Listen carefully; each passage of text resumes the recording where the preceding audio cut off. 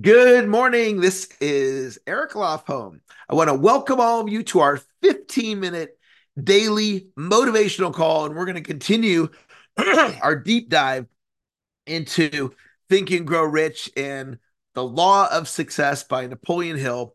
And we're up to principle number 5 today, which is pleasing personality. If you're right-handed, take your right hand. If you're left-handed, take your left hand. Pat yourself on the back and tell yourself, great job for being here this morning. Type into the chat, today is a great day. Today is a great day. And those of you on social media, if you're on live right now, if you type into the chat, hashtag live to let me know that you're here live for those of you on social media. And we're going to jump right into our program today. And I'm going to read to you directly from Hill about principle number 5, pleasing personality. A pleasing personality is the aggregate of all the agreeable, gratifying, and likable qualities of any one individual. Believe in yourself first and foremost. What you believe yourself to be, you are. The attitudes you transmit to others will tell more about yourself than the words you say or how you look. Enthusiasm comes from within. It is a PMA, which stands for positive mental attitude. It's a PMA characteristic. You can generate enthusiasm by your thoughts, feelings, and emotions. I'm going to read that again. You can generate enthusiasm by your thoughts, feelings, and emotions. It is essential that you develop a pleasing personality, pleasing to yourself and others. Our personality is a set of patterns. We have many sides to us. So, key idea, developing a pleasing personality is a learned skill. So I was in Ohio on business one time, and the people that had me come out to train their team, they offered that I could stay in their home. And I accepted that. And so I was staying with them and had a chance to spend some time with the husband. And he just, I don't even remember how it came about, but he said, Eric, I'm a negative person. And I was kind of like struck by that statement. And I said, what do you mean? He goes, yeah, I'm a negative person. I said, why do you believe that? And he said, well, my parents were negative. He thought he inherited their mindset, which in a way he did. He was influenced by their mindset. But what he didn't realize is it's a choice. He did not have to stay negative. He could have evolved out of that. And we all have that opportunity. Here are some things that make up our personality: our tone of voice, the expression on our face, our body language, the words we use, and how we respond to others. So one of the great realizations in Think and Grow Rich here, I'll see if I can locate it here um, quickly here. There's a section in the back of the book, and I'll have to find it because I'm not able to train you guys and find it at the same time. But it's a self-analysis, and it's a list of questions to create an observation of yourself. So we have the ability to observe ourselves. We also have in our mind the ability that our brain will answer virtually any question we ask ourselves. So you can ask yourself right now, do I have a pleasing personality? How could I have a more pleasing personality? What could I do to get along with people more effectively? And I want you to consider these questions in your own quiet time. If you are married, I'm married, all right? If you're married like me, What is it like being married to me? If I went and interviewed your spouse and I said to your spouse, tell me about you. What's it like being married to who you're married? What would they say to me about you? Would you be happy with how they feel about what it's like being married to you? Or if you have children like I do, what is it like being the kid of Eric Lofholm? I have 4 kids. I have 2 stepdaughters and I have my 2 kids. So what's it like being them? If you have employees like I do, what is it like being an employee of, in my case, me, in your case, you? Or if you have an employer, what is it like in from the perspective of your employer, your boss, whoever you report to? What would they say to me about your personality at work? Do you have a pleasing personality? Do you get along well with others? How do you respond when things don't go your way? What about your neighbor? If I went and interviewed your neighbor and I asked your neighbor, do you have a pleasing personality? What would your neighbor tell me? How about your parents? If they're still alive, your relationship with your parents. What kind of personality would they say that you have? Now, these are simply opportunities to gain insight about yourself. And you might realize, wow, I do not have a pleasing personality from my kid's perspective. And it's something for you to consider changing. Because Hill's saying, according to him, this is one of the most important things in your whole life is having a pleasing personality. One of the big wins in my career is I got to be a speaker on the Get Motivated stage. It's a very prestigious stage in my world. People like Tony Robbins have been on that stage, and Colin Powell, and former presidents, and Joe Montana, and Wayne Gretzky, and these famous, amazing people. And I've been on that stage before. It's an honor to be on that stage.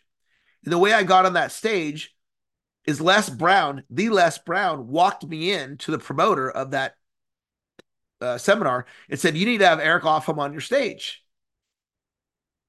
Well, why would Les Brown do that for me? In large part because I have a pleasing personality to Les Brown. So when we do that, it makes a difference. There's a gentleman that I'm helping on the streets right now, and I got him an electric bike. It's like a $500 or $600 bike. And I didn't pay for all the bike myself. I paid for some of it, and I had my community help out. So we got him this bike. And the police department called me last night. And they go, "Yeah, we got your number from so-and-so. And he says you gave him an electric bike. Is that true?" And I was like, "Yeah, I'm just trying to help him out and get back on his feet." And the officer's like, "Okay, just making sure, because we don't want to make sure he didn't like steal it from somebody." And so I have this relationship, this friendship with this man who's living on the streets right now. And if you asked him, does Eric Lofholm have a pleasing personality? He would say yes. And so we want to be like that with people. We want people to respond in that way about us. And it's something that I've worked on and will continue to work on for many years. And what Hill's teaching us is if I asked your spouse and your spouse is like, "Yeah, they're they said you're not positive, you don't have a pleasing personality, you tend to be kind of negative." The idea is that you can shift. It's not that you have to shift. There are no wrong thoughts, there are no wrong feelings. There are no wrong thoughts, there are no wrong feelings. So it's not wrong to not have a pleasing personality. However, there are consequences. There's consequences to that. And your relationships can suffer. And in sales, it can be detrimental to your sales career. So we're always being A pleasing personality is a way of being. We're always being. You can observe your being and you can shift your being. We're always being. You can observe your being and you can shift your being. So, how I became friends with this gentleman living on the streets that I got the electric bike for, he was out in front of the grocery store where I grocery shop one day. And he was selling food. And I think he went into the grocery store and bought food with his food stamps or whatever his government assisted debit card thing to get food, right? So he buys the food and then he's selling it for cash. And so I saw him there and I decided to sit next to him and start talking to him, treating him like I would treat anybody, not looking down on him because he's selling food in front of the grocery store and he appeared to be homeless and he was. Just being nice to him. And me having a pleasing personality with him to the point where I developed a friendship.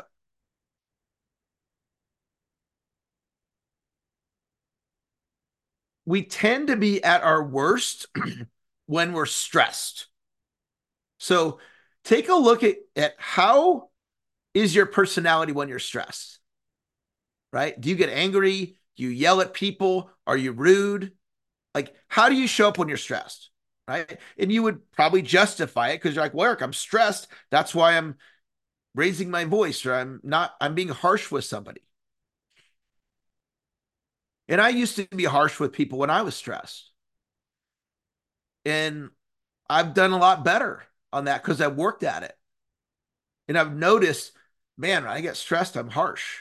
Or when I get triggered, I can say some really not so nice things. And so I've worked on that and I continue to work on it.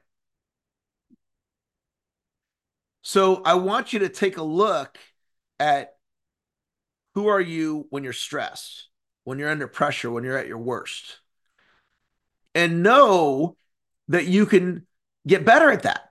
You can get better and not respond in a harsh way.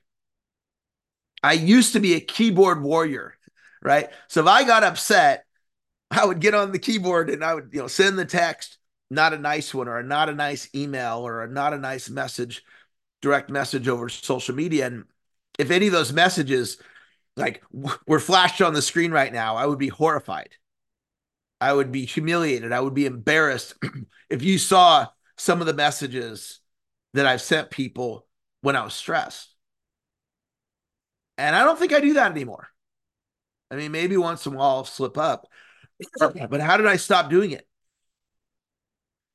I observed myself and how I was showing up when I was stressed, and I chose to do what Hill's teaching us and to work on that.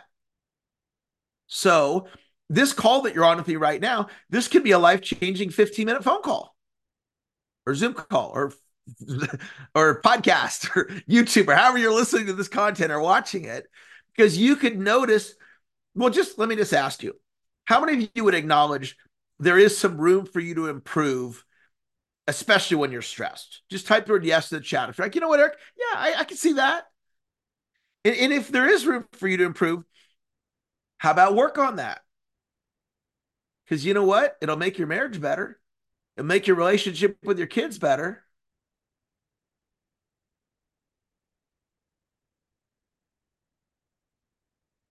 It'll improve your business.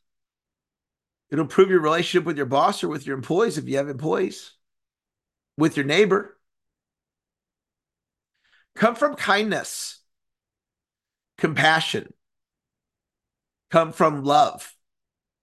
See, how someone else is responding actually has nothing to do with how you respond. So if someone else is being harsh with you, you don't have to be harsh with them. You can actually be loving. I want you to think about that. Somebody can be harsh with you, and you can respond to their harshness by being loving. You don't have to respond by being harsh. I mean, you can. I'm not saying that's wrong. I'm just offering a different way of thinking. So there is a bonus video. I just trained you on my interpretation of Hill's principle of pleasing personality. If you got something out of the class today, type the word yes in the chat. You can get all the recordings at dailymotivationalcall.com.